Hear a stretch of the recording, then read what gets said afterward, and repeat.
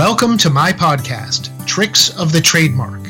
This is Eric Pelton with another podcast episode in which I share advice and experience based on my 20 years of working with clients around the world to protect and strengthen their brands.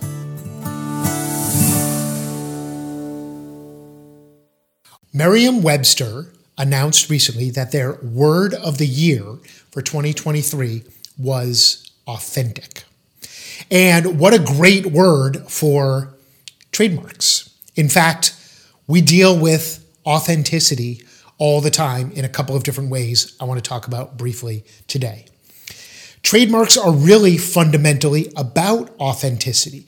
They're the way that companies and businesses and brands communicate with their users and customers, and therefore create and have this relationship based on authenticity. It's very, very important. It's kind of the root and the heart of trademarks and brands in many ways. And trademarks are about authenticity because it's also how businesses can stop unauthentic versions or counterfeits or knockoffs, right? That's one of the powerful weapons and tools of having a protected trademark, is to be able to stop the unauthorized users of a trademark.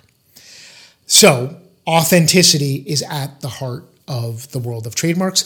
And then for me and for us at Eric M. Pelton and Associates, it takes on another layer of meaning, because in delivering this type of content to you on a weekly or sometimes even daily basis, we're really striving for authenticity. We don't really hide who we are. In fact, we share very, very much all about us, about our experience, about our passions, about our world of practicing law and trademarks. And we really strive for creating that authentic connection with our clients. That's actually the original reason that I started making so much video content more than 10 years ago. So when I saw that the 2023 word of the year, according to Merriam-Webster, was authentic, I was thrilled and I thought it was extremely appropriate. You've been listening to Tricks of the Trademark with me, Eric Pelton. I've been making trademarks bloom since 1999. For more information about my trademark services, visit my website at ericpelton.com. Thanks for listening.